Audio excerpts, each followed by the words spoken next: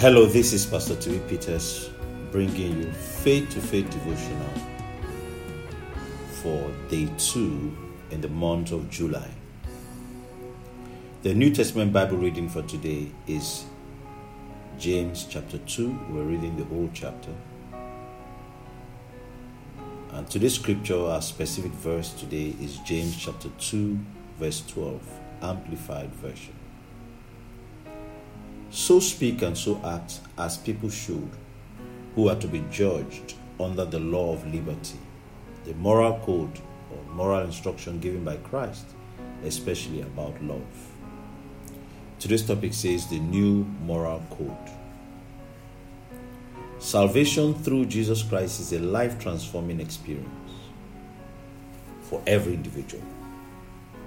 It should affect your morals also. There's a way to speak and act as believers in Christ. You are no longer under the law of Moses, which had demands that no one could meet. However, you are under grace, which in itself is a spiritual law that liberates. It is the law of liberty. The moral code under this new law of liberty is love. Your words and actions are to be guided or evaluated based on this new moral code. Love will not let you speak evil of someone or consciously damage another person's image just because you were offended. Gossip, slander, and backbiting are not actions fueled by love. The true mark of spiritual maturity is not necessarily your knowledge of the Bible or your zeal for spiritual things. The true measure of spiritual maturity is how much love has tamed and restrained your tongue and thoughts. Carnality will always have an excuse for expressing itself, but it is always avoidable. Honor the moral code of Christ. Walk in love. Let your thoughts and tongue be tamed by love.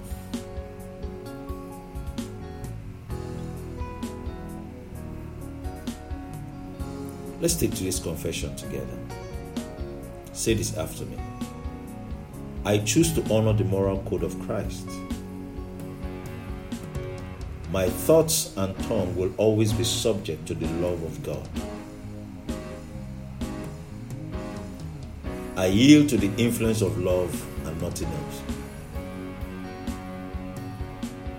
I am increasing exponentially in every way and in everything. Let's take this again. I choose to honor the moral code of Christ.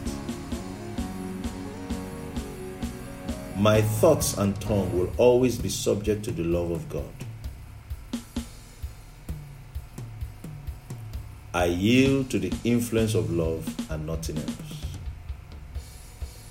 I am increasing exponentially in every way and in everything. Glory to God. Remember to read the Old Testament scriptures, Ezra chapter 4 to 6, and also Psalm 32. It will help you finish your 1-year Bible reading plan.